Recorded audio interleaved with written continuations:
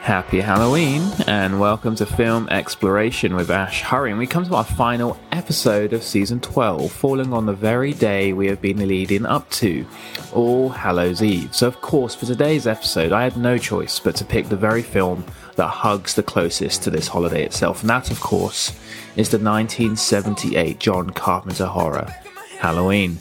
Starring Donald Pleasence, Jamie Lee Curtis, Nancy Kyes, PJ Souls, and Charles Cyphers.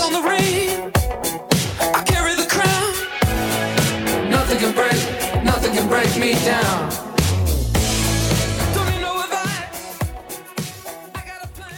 I have been preaching about the lack of originality for large parts of my podcast now. The very era we stand in at the moment that seems to instinctively bleed out prequels, sequels, remakes, and adaptations, and the horror genre seems to be one of the biggest contributors to this involvement. That being said, though, when it comes to scaring the shit out of someone, for entertainment purposes, originality seems to be massively overrated when talking about this 1978 classic. I mean, John Carpenter, who directed this, would take parts of different films, and he would later go on to direct The Thing, Big Trouble Little China, and The Fog, as we have seen in Season 12. Carpenter basically spat out the very concept of originality and decided to just borrow segments from the very best, a bit like how Tarantino did with Kill Bill. Halloween runs parallels in terms of plot with Black Christmas. The scare tactics are taken directly from The Innocents. The theme tune itself is a massive recall to The Exorcist, and even the characters itself. The names are a reference to at least all Alfred Hitchcock movies. I mean, Psycho star Janet Leigh's daughter is the star of what was going to be the huge franchise spanning over 45 years, Halloween. The genre of horror has been around for a long time, and each movie leads in some way to the next, and in time morphs the same idea or concepts and then fluctuates over the period of time. I mean, the idea sort of stays the same. It's just about how you decide to tell the same story. And this is where the director comes in, implementing their vision on ideas we may or may not have seen. Regardless, they have existed prior, but Halloween breathes a somewhat new resurgence and life to the horror genre. A horror movie that actually has no real gore, not really any sex, and scarce incentive for its masked killer, Mr. Michael Myers. The film trimmed the popcorn fat, and the result is a pure movie, tunnel vision dose of horror, plain and simple. The very film we're talking about here, Halloween, is very bland in terms of the empty space between suspense, but the very notion of horror is at full stride here. The classic trope of a cat and mouse game where Carpenter has chosen anticipation over exposition. The opening scene, which again borrows from Orson Welles' Touch of Evil, is a confusing yet composed mixture of POV shots juxtaposed with the victims of the soon-to-be stabbing that carefully sets this eerie backdrop on Halloween night in 1963, where we see our killer grab a mask, grab a knife, watch some people make out, and within 4 minutes, we've introduced our classic, soon-to-be mimic concept of an opening sequence to a horror movie. The opening sequence climax elegantly backed up with this descending musical score, which finally shows us that it is the girl's little brother, 6-year-old Michael Myers, stabbing his sister and lover to death in 1963 on Halloween night.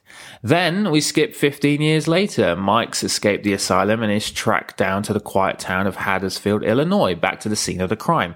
And our minds are already infected that this kid, now an adult, will have no real remorse whatsoever because he killed his sister and because now he is an adult with power, height, and experience backing up his dread and terror. So within 15 minutes, we know our killer, we know his weapon, we know his look, and now the victim. Well, we've got Laurie, a name that supersedes Sydney and Ripley in the pages of horror heroines who have repeatedly gone through different situations with the same remnants of the killer in more than one movie. Situations and surrounding characters and eras. I mean, Jamie Lee Curtis, the Scream Queen, is a major part of what kicked this off. Some would say, regrettably, slasher genre in the late sort of 70s, early 80s, but Halloween is a lot more dignified than its successors. Carpenter's mix of his trademark style and musical cues is what made Halloween popular, that has attracted its cult followers and many sequels. He exploits forcefully the empty space filled with Panavision formats that enriches the tension simply because you think Myers could be jumping out from anywhere. And all of this mixed with Myers' personal horrific musical score. The series of the impeccable timed buses keeping the tension high and well-placed cinematography exploits terrors in our mind. Like I said, the Panavision format that Carpenter chose chose to use is a rare indulgence in a low-budget movie, but it is cleverly milked for all it's worth and to good effect too. The film's now silliness is the film's weight in gold, which has clearly inspired and prepped others to follow in suit, just like Carpenter has done with this movie. A massive game of basically Chinese whispers, and Carpenter had the most important part of that game, catapulting the genre after his mash-up horror elements from the past. The clear generic scenes where Laurie is running from house to house, the neighbours pulling down their blinds, the vast space of unhelplessness and an open battleground for a cat and mouse chase is just a showcase to Carpenter's technical and visual flair. Where Friday the 13th showcased teenagers as witless drones, Halloween does in fact attach some depth to the now stereotypical dumbfounded teenagers in this film. The very generic rules of Scream are literally spawning from this movie as Mike kills after someone's just had sex and is preying on the virgin, a rule that is enforcing others to stay celibate in horror movies to simply survive. The unrealistic horror element doesn't lie with the characters and their inability to go to the stairs, not the door. It's simply reactive more than logical. But the film's fantasy elements lies in the Neverland of the eerily empty streets and glowing pumpkins that is orchestrated beautifully, too beautifully for the backdrop for this horror movie. The very indestructible quality of Myers is supernatural in nature, but never revealed to be confirmed or shown to be exactly that. It remains tame and ambiguous, and a steady craftsmanship to natural horror. Halloween is a visceral experience. It's not a movie that we are seeing. It is a movie we are experiencing, and that is horror exploited at its best, because experience is what you need to infect onto your audience. The difference that creates a barrier from the infinite number of horror movies is that any movie can create violence on screen, but it is very hard to do well. The director here is skilled, and his trademark in this movie, in others, is always the background. Even, the little glimpses of something that we did not see for long enough. Well, like I said before, the mere use of empty space creating a build-up of things to be provoked into frame. The very favoritism in films towards the soon-to-be victim and the obvious choice of the survivor is never clear in this movie. Every person are just as basic as the other. There's not really a main character, which makes this film that much more intriguing when faced in the possible hands of Michael Myers. I mean, call this movie a horror movie, a rip-off, a classic, an outdated movie. It can be any one of those things, but what it is to a lot is a coming-of-age movie and the bridge to the escalation of what female characters need to do to advance, as Laurie is one of the first commercial examples of the final girl, being the only female to survive the circumstances, emerging as the victor either by killing or simply escaping the grips of the killer. Now, the elements of her being a virgin and possessing an asexual name is a clue to her going through this sort of rite of passage in this movie. I mean, the theory states that at the end of the movie, escaping the very phallic symbol of a knife in the grips of a man, the last girl standing has become masculinized without the help of a man and is ready to move forward in life, which is usually why these girls are introverts, quiet, awkward, unliked, or gone through some trauma. And you will see this heavily in the genre, especially after 1978 when Carpenter showcased his version of what a generic horror should be. And I think it's safe to say the style and influence it spread into the cinematic world is quite possible becoming timeless and is still examined and talked about and borrowed from, which is quite fitting since Carpenter did that very thing with Halloween in 1978. For me, this is the most important horror movie ever made in terms of filmmaking, influence, and just generic atmospheric pressure that it gives to the audience. I mean, the general atmospheric spreading fear that easily throws through the TV set into the audience's mind is next to none. Anyways, that's all I have time for with Halloween and season 12 as we come to an end with our Halloween horror special. I hope you have watched or will watch some of the horrors that I have dissected in the last 31 days. And even if you have tuned in for just one episode and been influenced to watch one of these movies, then I'm happy.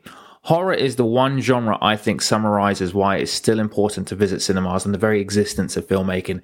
It's the one genre that consistently exposes us to a simulation when watching. It triggers goosebumps, it provokes movement, and creates attractiveness to the unexplained, something people are naturally invested in.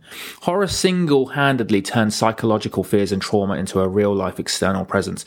It allows the audience to directly experience other human internal states in a way that no other genre can't.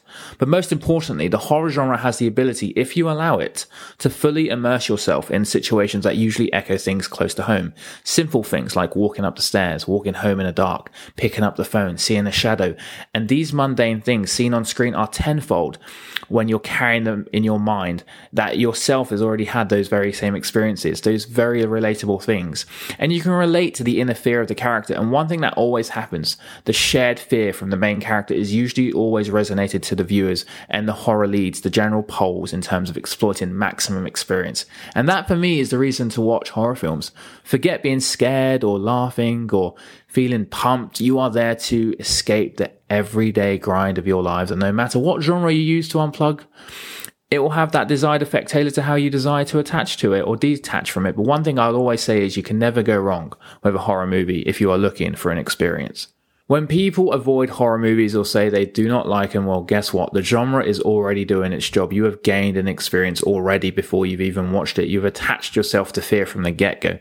Imagine if you indulge in that experience. It's like a 90-minute roller coaster ride that grabs you out of the real world and into a world that invests in the detail, characters, sometimes in meticulous ways and sometimes in a laughable way. However, the suspense and lead up is always in the nature of a horror. And like John Carpenter, we shall see in the future what different ways there are in creating these experiences.